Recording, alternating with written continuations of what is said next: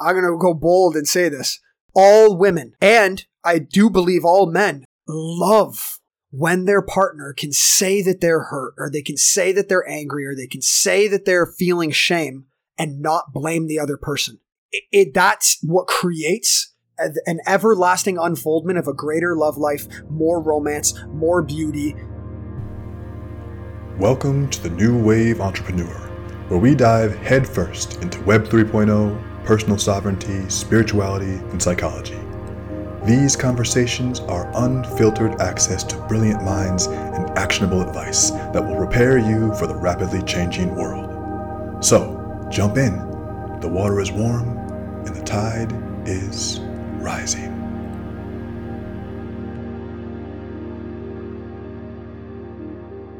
My friends, welcome back to another episode of the New Wave Entrepreneur. Daniel DiPiazza checking in with you here, and I'm so happy to have you. I love this show, and I love that we get to talk about all different concepts. We talk about everything from Web3 and business and crypto and, startups to psychedelics to martial arts to everything in between. And today is a really interesting deep dive because we're talking again with my friend Chris Stoikos. This is our series inside of a series. We call it The Gift of the Gap. This is a little pilot or test series that I did with my friend Chris Stoikos back at the end of 2021. And it is a conversation between two men deeply interested in what happens behind the eyes and in the brain and in the spirit. And in this episode, we're actually talking about emotional vulnerability, specifically in relationships. I think this concept is so important, especially for men. Men are taught the world over, no matter where you're listening to this in the world. If you're a man, you were taught probably to shut down your emotions. You're probably taught to hide your emotions. You're probably taught that you shouldn't feel. You're probably taught that you shouldn't cry. And you probably brought that into some of your relationships with women, with other men, or with yourself. Certainly with one of those groups. And it's time to destigmatize that. This is a big concept I've talked about over the past 3 episodes with Chris, destigmatizing things that are looked upon as shameful in society.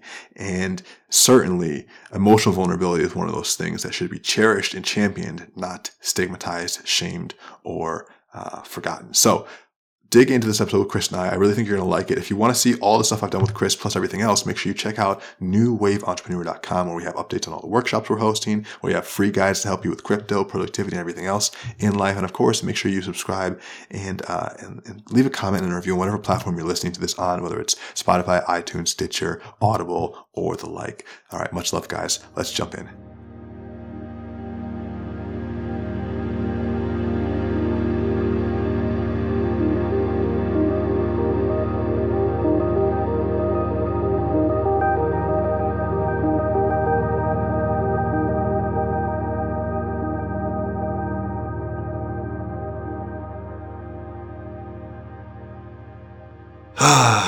Well, if you were watching behind the scenes, you know that Chris and I have already taken our gap. We've already spent the last 45 minutes just breathing into the mic for each other.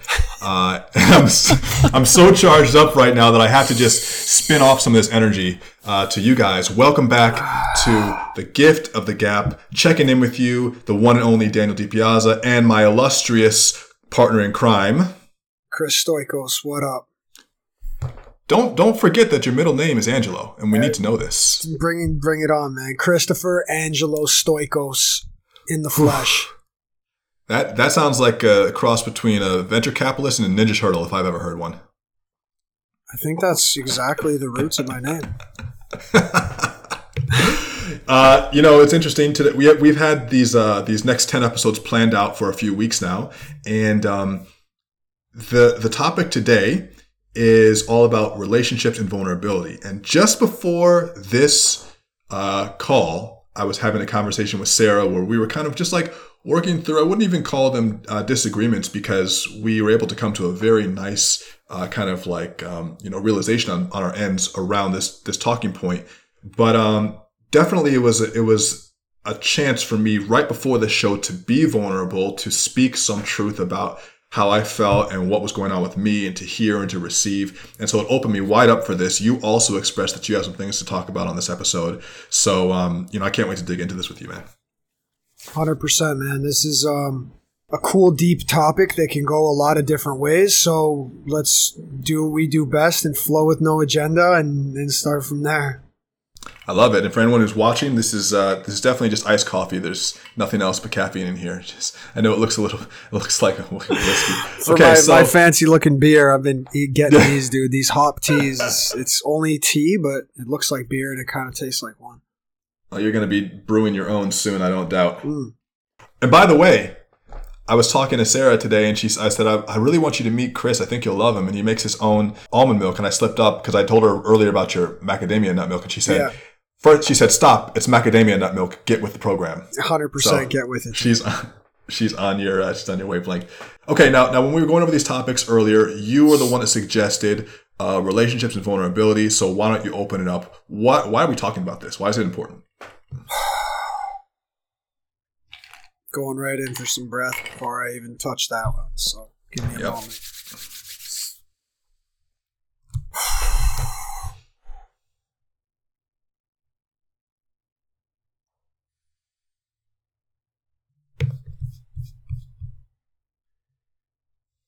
I'll start by speaking and say, as men, what I believe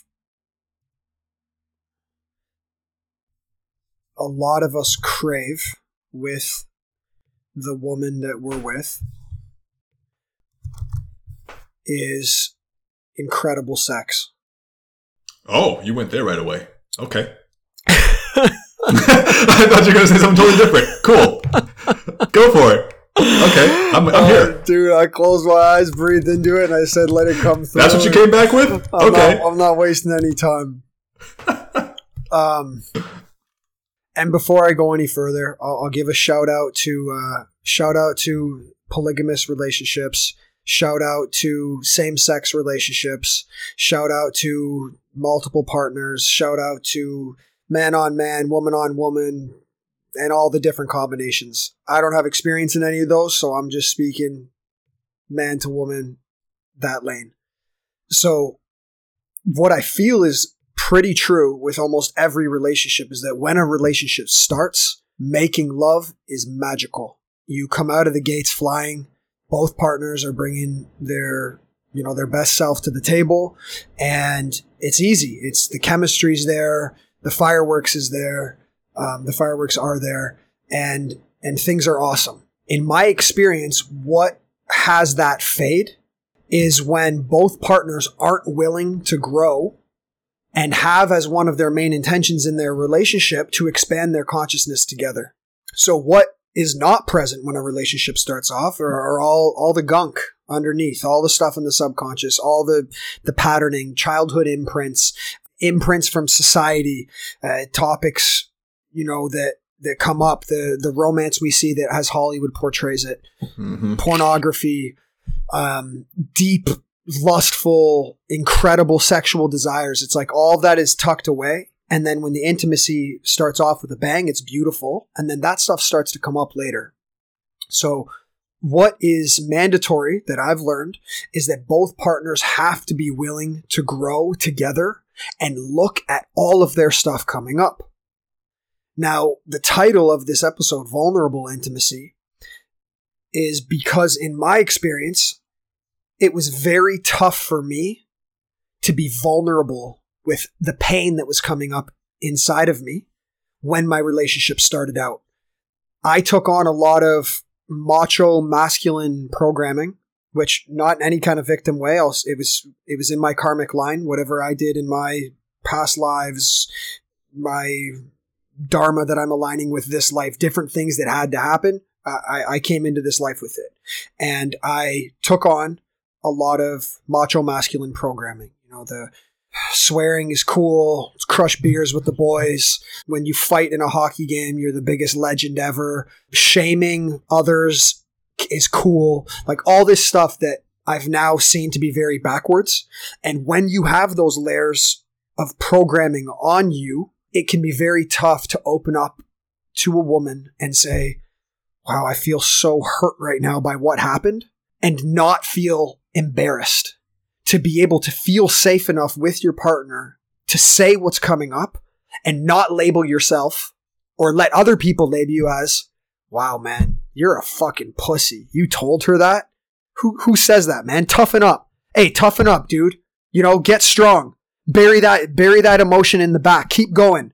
Put your head down. Put your nose to the grindstone. All those kind of tough guy, masculine sayings that the complete opposite is being able to get completely in touch with what you're feeling and not speak your truth, as some people call it. Like there's two spectrums. I think one is you don't say anything and you suppress what's coming up. And two is you speak your truth as the truth.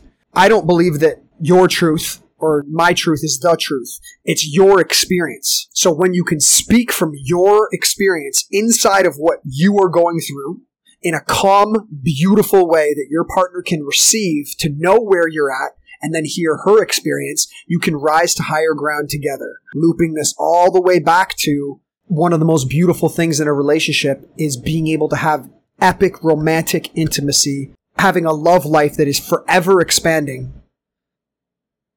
which comes from everything I summarized there being in place and both partners being willing to roll with it.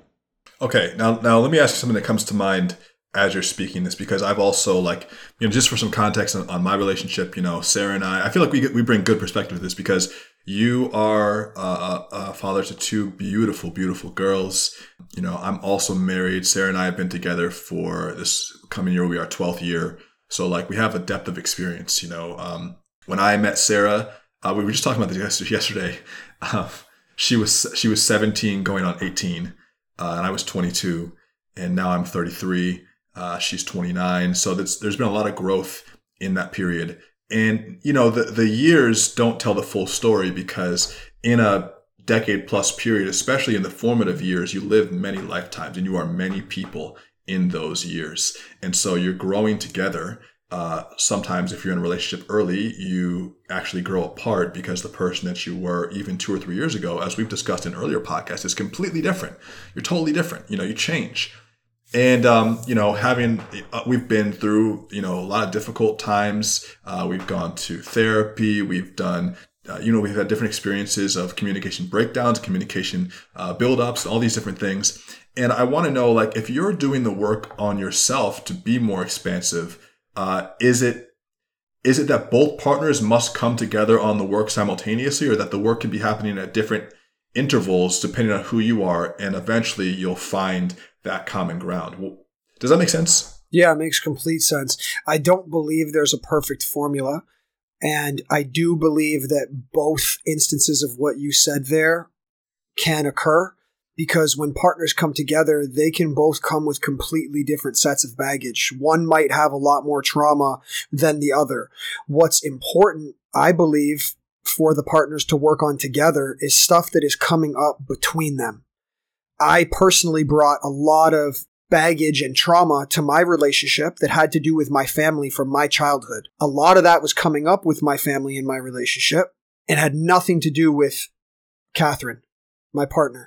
I brought it in often. She's such a magnificent healer and listener and helped me heal a lot of it, but it was draining to our relationship, to our dynamic, to our chemistry. So we've both done therapy on our own. We've done therapy together. We've done cool forms of consciousness expansion through working with different coaches and spiritual teachers. So yes, it depends where both partners are at. I'm 33 years old. Catherine's 43. She's 10 years older than me, and she had done a lot of healing in her 30s, which is incredible that she brought that stability to our relationship while I cycled through a lot of stuff over these last few years. So now we're pretty aware of when something comes up to say, hey, I have a feeling to tell you about. I have an experience to share that's between you and me. Can we talk about it? And if it's something coming up in my field that has nothing to do with her, or vice versa, we've gotten good at saying, hey, can you take the children for a bit? I need to go take some space and work through something that I don't want to bring into your field, so that you keep the space in between the couple. When the couple's too close, there's no space for chemistry. When the couple's too far apart, there's no love. You want to be right here so that you can kind of dance with each other, and keeping that at a nice, healthy distance, the gift of this gap, is where I believe the magic happens. Ooh, okay. So the image that I'm seeing right there is really two magnets, and magnets really are only creating that strong sense of physical attraction when they're within range of each other, but they're not too far apart and they're not completely pressed upon each other. Isn't that what you're referring to? Identical, perfect analogy. That's really interesting. So, okay, I didn't know that Kat was 10 years older than you. Man, she looks great. She, it must be the glow. Dude, I didn't know when I met her either. I was blown away after she told me. It took me for a curveball to be like, wow, am I going to date a woman who's got this kind of age on me? And we've worked through that gap. That's, in today's society, age can be a big mental thing, but it's just an illusion, I think. Yeah, and I would imagine that she... I think I could put this out there confidently in saying that in many cases, women they just offer a different type of relational wisdom than men have. They're just, they're tapped in a way that, it's not to disparage men. We have our own gifts, but women are just, because of intuition, because of the fact that they're literally the creator of our species, because of the fact that they're very adept at subtle communication, which men are more coarse. I feel like in our communication, it's like gross output, gross input. You said this, so that, XY equals Z, Y equals MX plus B. And there's no room for, here's the contract. And women are much more subtle. Well, I felt this, they said this, but I think that was what they meant. And did Kat come to the relationship, and did you feel like she was almost a teacher to you in that way?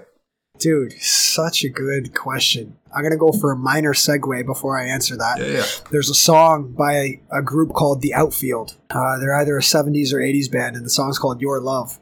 And one of the first lines of the song says, I like my women a little bit older. And that's like our jam, dude. We attracted that jam when we started dating. And so shout out to anyone who's, dating an older woman. Check that song out. But yes, of course, she brought an incredible amount of wisdom to our relationship. She had been having a steady awakening of expanding her consciousness over the course of 20 years. I basically went 0 to 100 overnight on plant medicine, and it happened like that. And there was so much stuff from how high I went that I was having trouble integrating and communicating. And yeah, dude, well, she's a certified EFT coach. She won a medal in the Olympics. Yeah. She wrote a book. She dealt with her whole own slew of emotional turbulence and different things that she had to work through on her journey. So when she brought that to the relationship, it was like, man, the safest, most beautiful, nurturing relationship I had ever entered in my life. And yeah, man, we didn't wait long to get married and have children because we knew it was right. So it's a bit of the personal background on that front. No, I mean, it makes complete sense. And I guess, one thing I'd say, just bringing it back to the crux of this, and I know that we're going to have both men and women listening to this show, when it comes to intimacy and vulnerability in relationships, what are some of the, if you'd be willing to share some of the things that you really had to work through to get to the point where you could be more vulnerable? 100%. My biggest one was the fear of being judged or shamed for having an emotion for no reason. So I would experience big emotions coming up in the relationship that I didn't know where they were coming from or why I was so triggered by something so small that she did. And I would retreat inside. I would go in my head. I would either hide. Like what? What's a specific example? The degree of jealousy that came up if she ever mentioned a past partner of hers, even that was now a friend. The slightest mention was such a trigger for me. It brought up feeling, in my childhood, I grew up feeling very special. I had the special syndrome in my household. So, you're special. You're special, yeah. Christopher's so unique. This guy's this and that. So when it hit me like, whoa, she's been with somebody else? I'm not special. But now I'm able to identify where it was coming from. But I would beat myself up and go, dude, take it easy, man. That relationship of hers was 15 years ago. Like, why are you mad? And then, oh my gosh, why am I mad? Whoa, what the hell's wrong with me? I don't know how to mention this to her. Am I going to say this to her? And I'm like emotionally shut down, turned off, looping in my head. So that as one example, I eventually got to the place where I was able to be like, hey, babe, I'm so triggered right now that you mentioned that guy's name. I feel this array of anger and frustration. And underneath, I know there's sadness, but I can't even get in touch with the sadness. Mm-hmm. Thank you for hearing where I'm at. Mm-hmm. And that's where languaging something like that is so delicate, so that you don't project back onto your partner, making them seem like they did something wrong. There's no right or wrong in this game. There are only experiences. And when you can get in touch with the experience you're having, the way I am giving this example of how I got in touch, it can start off by saying as simple as, hey, when you mentioned that guy's name, I don't know exactly why or where it's coming from, but I feel really hurt. And for me, the number one emotion that would come up is embarrassment. That's where that voice inside my head would go, dude, just be better than that guy. Go in the bedroom and show her a session of lovemaking that she's never had in her life. Go drink a beer and close her off a little bit. Play hard to get, and she'll come back after you. Those, I think, are all the emotional, love-holding, drawing your heart back tactics that people do when they're hurt.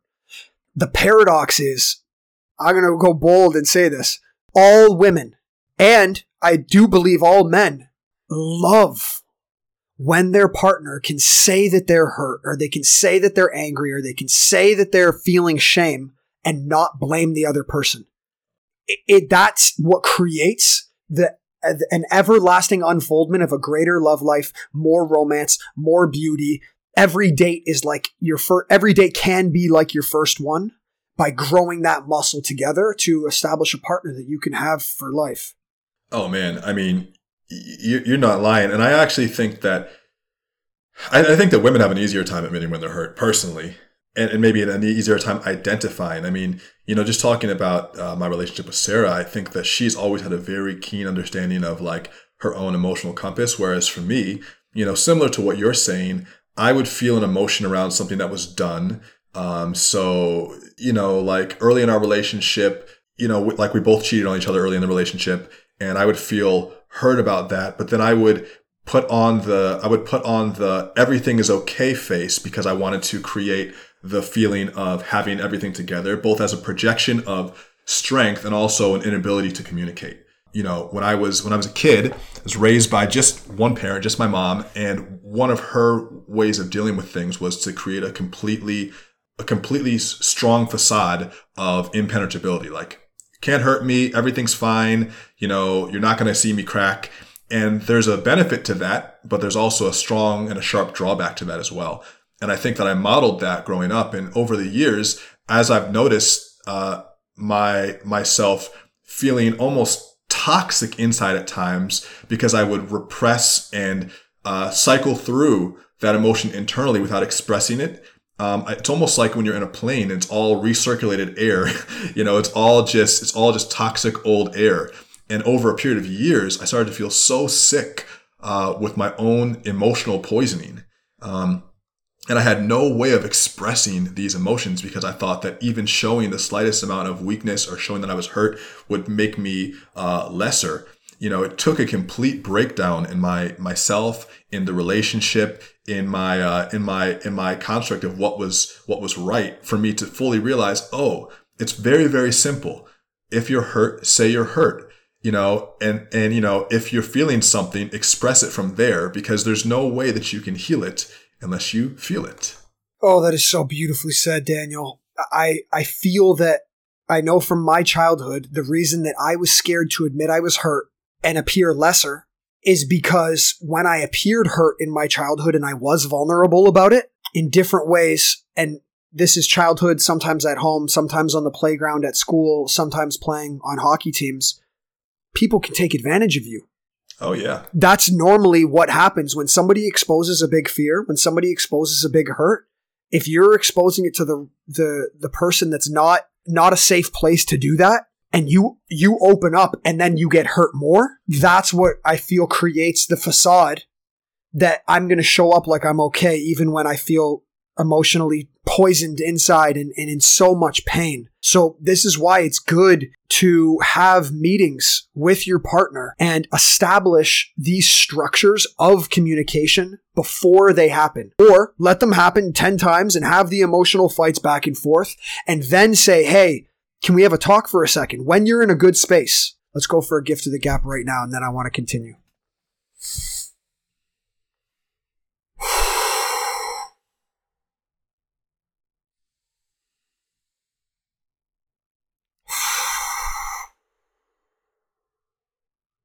Okay, that's all I need to do. I need to go back in. This is flowing so big right now. So for anyone listening, here's what you can do right after you listen to this podcast. You can go up to your woman. Women, you can go up to your man, and out of nowhere, out of left field, make sure you're in a good place together. Like there's nothing to be dealt with emotionally in the background. You know, you're in your normal kind of day. Go take each other's hands. Put your hands out and say, hey, can you hold my hands for a moment? And make an agreement with each other and say, anytime one of us is hurt from now on, do you want to make a promise to each other, looking into each other's eyes, that we will be a safe place for one another to be able to express what we're feeling without ever making each other wrong for what we are feeling, so that anytime you and I have ever been hurt from anywhere in our past, from anyone that we've come across, we don't have to deal with that ever again because we'll have each other. Make that agreement with each other, and you might have to remake it a few times because then the real safety is set and the nervous system will start to really go, oh my gosh, I can get rid of this shame I've had buried down inside of me for decades. But the red carpet will be paved out and an entirely new relationship can be born from that simple hand-holding, eye-to-eye contact, beautiful agreement. And when safety is there, especially for the woman, one side of the safety for her to be able to feel safe expressing why she's hurt or something that's going on in her world without being judged is one. And two, knowing that she's now going to be with a man that is not going to emotionally shame her, close off, or go in his head. He's just going to be vulnerable and intimate. Those two pillars of safety, in my experience, will open up the woman sexually and intimately like never before, because she now feels safe that she cannot be hurt by the man that she's with. Yeah, I mean, if you were to take it literally, you know, if you're literally penetrating someone, that's the deepest level of disclosure and of, you know, opening. And so how can you expect true depth at the very primal level if there's no safety? I mean, you can still have good sexual experiences, but I think that when there's the last layer of the last filter, the last layer of sludge, the last barrier is removed, it just creates a whole new context for the lovemaking. You know, it really does. And, I can just speak from my own experience, just like having gotten to the place with Sarah where everything is out on the table has been the most healing, profound experience. And I think it took me years into the relationship to really get to the point where I was able to do this. I'm not ashamed to say it, but I'm almost astonished that over, now 2022 will be our 12th year. So it took me probably 7 years into the relationship to truly open up and to be able to be 100% honest, be 100% myself, be 100% emotionally available. Even just when she would ask questions like, because Sarah has historically always wanted to like know where we are in the relationship. So she would say things to me like, how are we doing right now? How do you feel about the relationship? And those questions used to always like almost annoy me and perturb me. Like, what do you mean we're fine? Like, it's all good. Can't you see it's good? Like, look at all the money I've been making. Look at the house that we live in. Can't you see it's good? You're in a Tesla. Shut up. But that wasn't what she was asking, and now I actually receive those questions and I initiate those questions as well. And it comes from a different place because I actually want to check in. Whereas I think a lot of men are scared to check in because that means they're going to have to do an inventory. And that's scary. Dude, so beautifully said. So beautifully said. One big thing comes up from that when you said, can't you see all the money I'm making? In my experience, I was deeply in the mindset that if I'm making the money and providing an awesome lifestyle, that everything else should be perfect at all times. And that couldn't be further from the truth. I've now learned. Well, hold on. Let me just say something. Yeah. That's an old program. And 50 years ago, that was the truth. It might not have really been the truth, but that was a cultural paradigm that we have been passed down. And so we were still living in that, that man 1.0, that man 2.0, whatever version of us that was. If you read any David Data, he talks about the general progression of the male consciousness and how in the 1950s, just to put food on the table and pay the rent, you were a good husband. Anything else outside of that, fuck off, because you were doing the, not just the bare minimum, but what's required of you as a man. But now our partners expect more. So I interrupted the last gift to the gap because I had so much flow coming through. You up for going in for a few breaths here, and then I want to talk some more to that? Okay. Let's go in.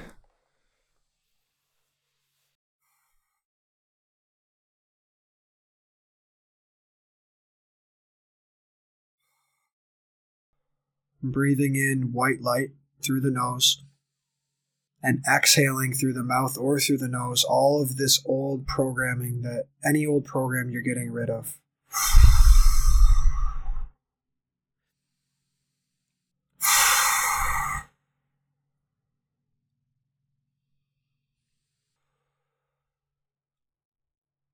So Daniel, when I met Kat, she was making money on her own. She was an independent woman. She had her own place. She had her own entrepreneurial venture. And I said to her, you can stop making money now.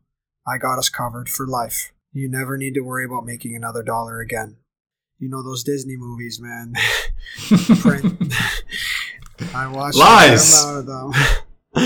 And so did she. So I'll call these the Disney programs, but it's like the prince comes in, swoops the woman off her feet, and all right, ride that for a bit. It's fun. But it didn't last. And we both realized that we had stepped into a trap that ended up being beautiful because we grew out of it. What I want to share on this, though, is what I believe a lot of women today want is a man who, yes, provides financially, and being a man that can provide in other ways to give her space to have her own forms of self-expression, to have her own entrepreneurial ventures, to have her own singing lessons, to have her own girls' night dates, to have her own ways of expanding, is what I'm now seeing one of the most beautiful things imaginable. Because we're both now making money. And when I give her space to go run on the beach and write a poem and go shopping and buy something cute for herself, that she makes her money and goes and does all that, the space that she comes home with when I take the children, she's like the most reborn woman I've ever seen before. And we're currently building a course. She's building the course. I'm helping out. It's her venture, her gig called Birth Ready, helping women get all of their fear out to have epic at-home births. We had both our daughters were born at home. We followed some phenomenal protocols. So she's building that right now. And the level of her soul that has come alive, seeing this empowered version of her have the space to create, dude, it's simultaneously the most beautiful thing I've ever experienced for how she's showing up in the relationship in a whole different way. And it's threatening. I'm like, oh my gosh, she doesn't need me and my money anymore. I was just about to ask about that. She can go do whatever she wants. Whoa, she's networking with other people. She's talking to something. Did you have a business phone call with another man?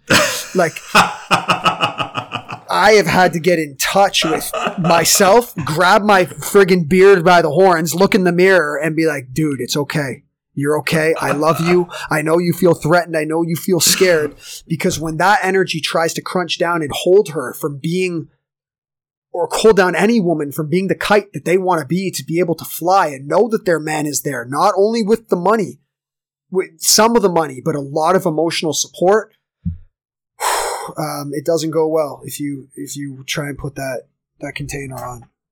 Man, I couldn't have said it better. And Sarah told me something that was interesting. It's funny, I'm just quoting my wife this whole show, so you can tell where the real wisdom is coming from. Sarah said. And she's a woman of few words publicly. So whenever I quote her, people are like, wow, she really has a lot. I'm like, I even put up a quote on Instagram the other day. I said, what did I say? Because she called me out a couple days ago. I said, what did I say? I said, my wife has asked me to inform you that the majority of my philosophy, including my fascination with spirituality, psychedelics, and my approach to disregard hustle culture, is actually her personality. She wishes to receive credit for my unoriginal insights you have all liked so much. Because so good, dude. a lot of my like wisdom has just been me listening to her and like repackaging it through my own words. But what she has said to me many times in the past is that, we have very different personalities. And this is the conversation we were having right before this call. And I am naturally someone who is open to people, and my approach to communication is to be open to all. And if I find that someone's not a good fit, I will close off communication. Her strategy for communication, and this might fall in line with human design as well, is she is closed to communication, but she will open it. She will open a channel if she sees the right opportunity. Just like within human design, projectors ask to be invited. And that has often we've come to metaphorical blows over that, because I'm just like, I like people and they're coming into our space and we're enjoying being around others. And she's like, I like to protect this field, this energy. This is where I like to be. I don't like to have too many people that I don't know around me. And, one of the things that she's told me in the past is that she feels like because of my style with communication and my style with relationships, my ambitions, my building of different types of businesses and always going out doing projects and talking to people, she says that oftentimes she feels like she's just getting to live in my world and she doesn't have a world of her own. And I've realized that, it's not bad to include your significant other in your world, but you also have to give them breathing room to create their own completely independent bubble, not under yours, but outside of yours, and not suffocate them. And I don't know, you can speak on that as well. You have a big bubble.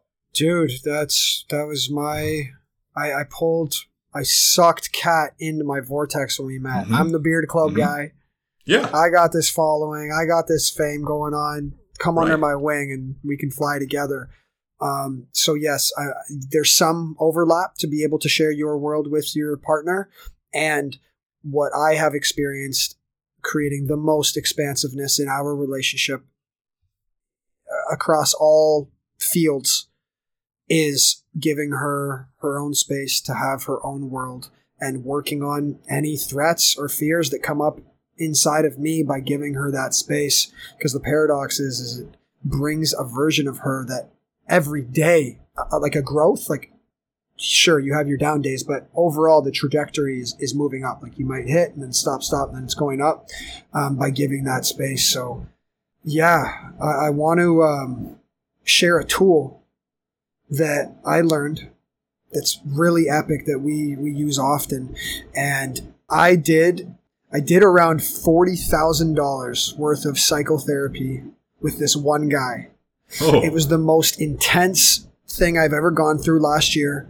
He was very expensive, very talented, and I fast-tracked a lot of buried stuff in my childhood that Kat and I did a few sessions together, but it was mostly my stuff. And the reason I'm saying the amount that I spent and the time that I invested, like a year of doing this, 2 or 3 times a week, maybe actually it was more like 6 months, 2 or 3 times a week, is because after I got this information from him and he taught me it well, I was basically like, oh my gosh, I don't need to do any therapy anymore. This one golden key is going to unlock my relationship with my partner, with business, with friends for the rest of my life.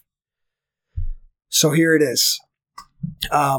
There's a poem by Rumi, and it's I'll say a snippet, and he says, how does it go? Out beyond wrongdoing and right doing, there's a field. I'll meet you there. I can't remember. That's it. It's paraphrased a little bit. Yes, I love that one. But basically, when you have a feeling, there's no more right and wrong. There's no more going back to the past and saying, yeah, but you did this, and that makes you wrong. And then they go, yeah, you're right. I was wrong. Because wrong equals shame. The key here, and right equals false empowerment. The key is sharing your experiences and being able to hold the space. And what I mean is hold the space is while your partner is sharing their experience, you are standing there. Doesn't matter if you're triggered and you're not saying anything. You're just breathing and you're allowing them to share. Your face isn't going like this when you get triggered. You're not going like, did you just say that? There's no body language. You're just looking them in the eye with an open heart and you're letting them share their experience.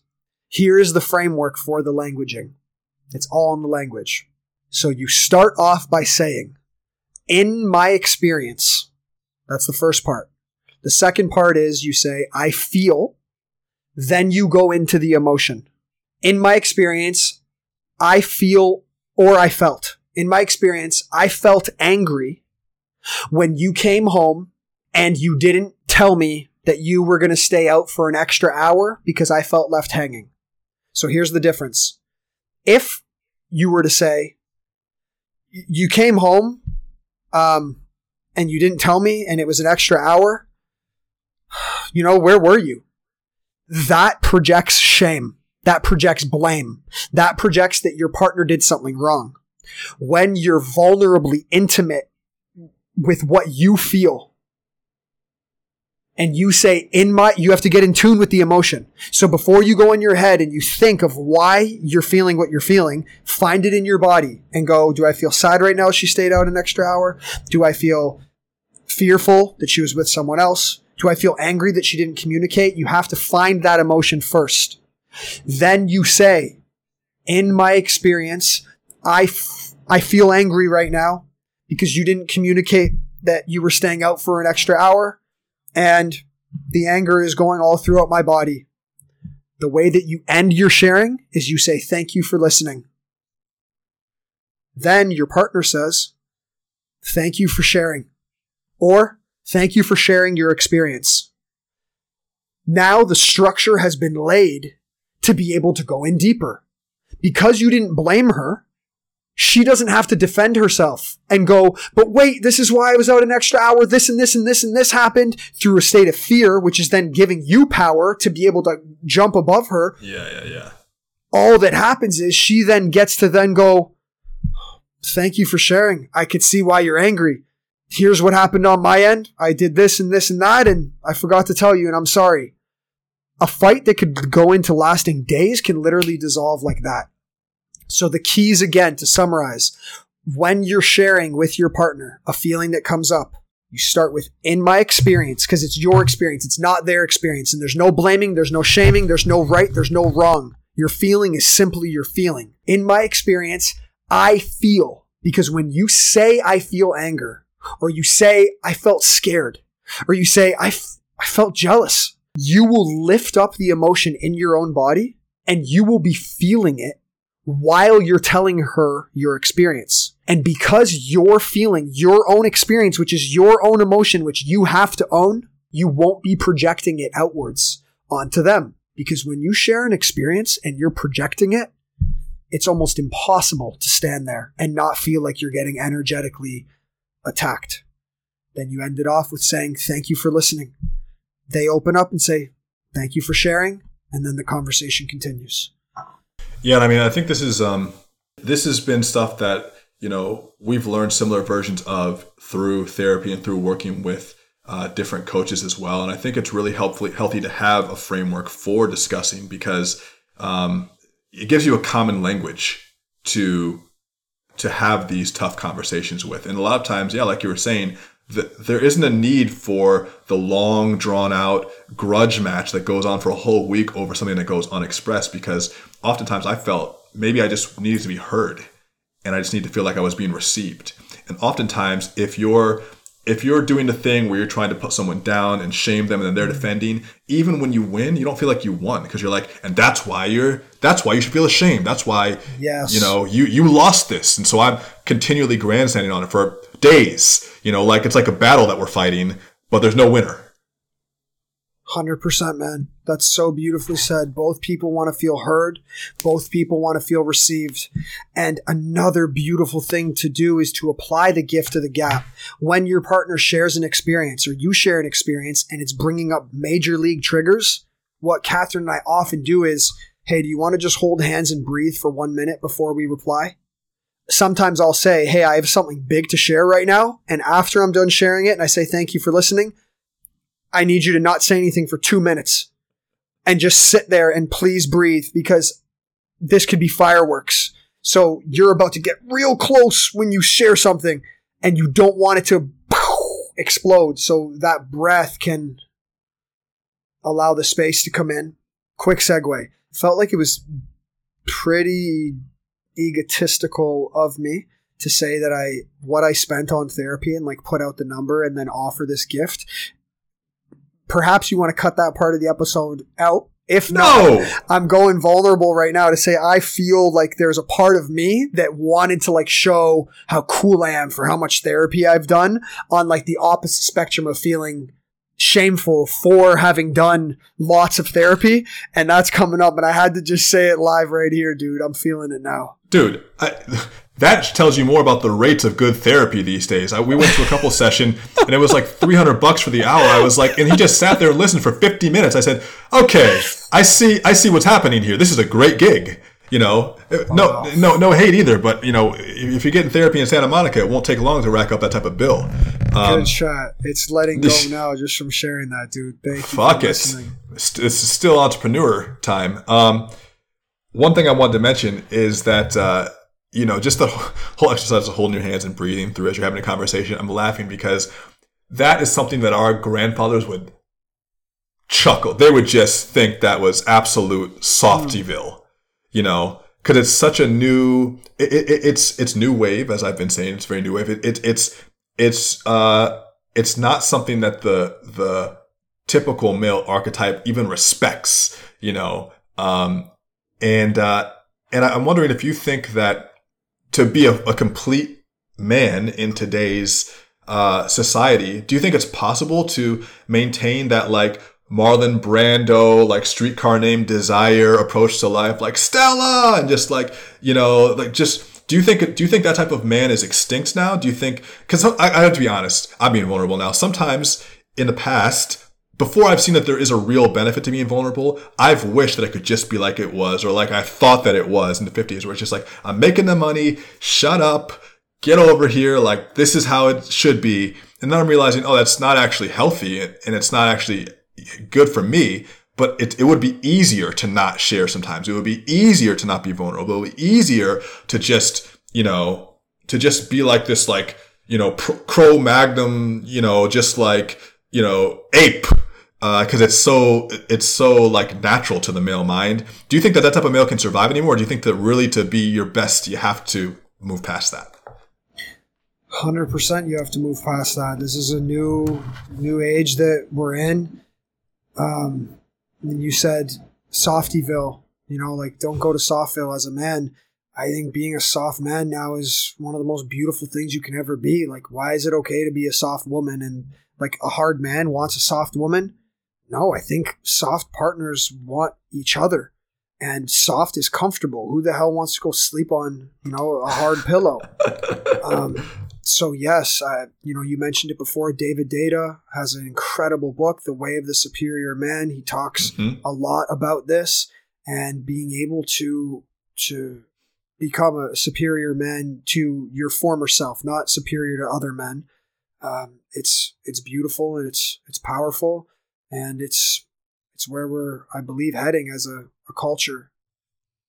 Well, a couple of things as we wrap here. One, I wanted to mention that there's a, you know, a very like a note in the Tao that I love. It talks about like the supple rod, or the supple branch remains unbroken, and it's like if something that's soft can't be snapped. You know, we learn this in jiu-jitsu as well. It's like if you're too rigid, you open yourself up to being broken. You know, Nicholas Nassim Taleb talks about this as well. If you're too rigid as an archetype, you open yourself up to being taken down. You know, this is even before cancel culture. Taleb talks about the idea of archetypes and how any type of profession that has a uniform, a police officer with the blue uniform, you know, a politician with the suit, a doctor with a white coat, all those archetypes imbue certain types of characteristics they're supposed to have. And when you act outside of those archetypes, you're actually opening yourself to ridicule, opening yourself to scrutiny, opening yourself to being broken down because you're outside of what's expected. Whereas the artist doesn't have a uniform. The artist is fluid and flexible in their expression. Therefore, they can't be broken because there is no expectation. And I think that there's a tie-in there with the Tao talking about the supple branch remains unbroken, the flexibility of archetypes, knowing that archetypes can and should change. You know, there are different versions of the archetype. You know, even Batman changed his suit over the different, the different variations of that series. So I think that it's okay to change. And just, this is completely left field, but we talked about this at the beginning of this. How does this all tie in vulnerability to the consumption and the overconsumption and the commoditization of pornography in the male diet and then just the diet of the media diet of the world? Initially, I wanted to talk about porn because I have done so much personal healing around it of how to extract your consciousness back out of where you've put your sexual energy. And I have some incredible exercises to do with it. And I'm realizing right now that when you ask that question, it's its own episode. So I'd love to shift one of these first 10 and let's call it, recovering from porn. And we'll do a full episode on porn because I have, dude, oh my gosh, it's magical. It's a full one, dude. You basically, every fantasy you've ever had, the reason you watch porn, when you pull your consciousness back from porn through exercises that I'll teach on that episode, and you become completely vulnerable in your relationship, everything you've ever wanted on the porn screen can be fulfilled in your own bedroom or on your own kitchen counter or other fun spots with the one person that you're with by going through this. So let's do a full episode on that. That's quite a lead in. I'm very curious to hear what you have cooking around that, and I have some experiences to share as well. This I feel like was its own great introductory to the communication between men and women, and I really loved hearing some of your personal experiences. I didn't know that Kat had also received a medal at the Olympics too. I knew that she swam in the Olympics. I didn't know she received a medal. That's really cool. Every episode I get to learn more about you, and I hope the audience is loving these conversations. As we've been doing for the past few, I think it's time for a flow. What do you think?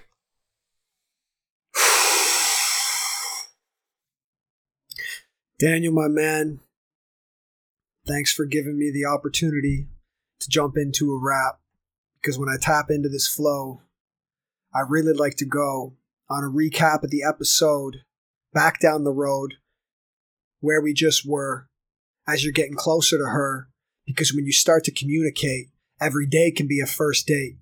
Just put out your hand, turn down the band in the subconscious mind, and the programs will unwind. Because when you're vulnerable together, it doesn't matter what the weather is showing up as, because the partners that you are can go so far. Learning to rise above all the noise in the back, head to the bedroom, and you'll be able to whack out all the noise that's in your nervous system, buried down so deep from the time in your childhood when you weren't allowed to make a peep. Be each other's safe space. Look into her eyes and say with your face, I love you now, and I'm ready to be a new man. Take my hands, and let's walk to this new land. Hot. You're going to have a record deal by the end of this show. Let's go. Much love, man. I love that. When I said the whack, I wasn't going there, but I saw your reaction of where you thought it was going. We'll save that for the porn episode. Yeah. I threw it out there and reeled it back in. Yeah, you reeled it back in. This is PG. It's like a cliffhanger. I didn't have to do a matrix around it. Yeah, you did a good matrix. Thank you.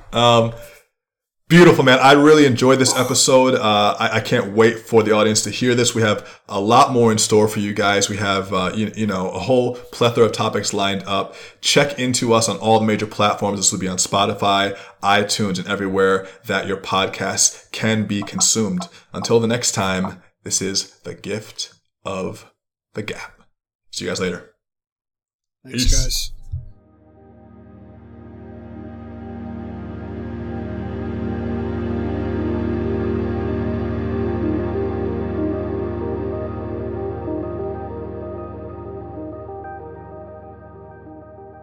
All right, my friends, I hope you enjoyed listening to today's episode as much as we enjoyed recording it for you. Of course, that was my test episode with Chris Stoikos in our little mini show that we did, The Gift of the Gap. We just did a preview of all of 3 of the 10 episodes that we recorded for you over the past 3 weeks. If you liked them, please make sure you let me know, Daniel@newwaveentrepreneur.com, or hit me up on Instagram @DanielDiPiazza. And of course, you can go back and look at the feed of the different podcasts. You can listen to the ones you might have missed between Chris and I. I think they're very good episodes. It's on Apple, iTunes, Spotify, all that. And make sure that you like and subscribe and leave a comment on wherever you're listening to this on. And check it out at newwaveentrepreneur.com for all the most recent updates, get our workshops, and everything else in between. All right, guys, the water is warm, the tide is rising, so jump on in. Let's get ready to surf this new wave.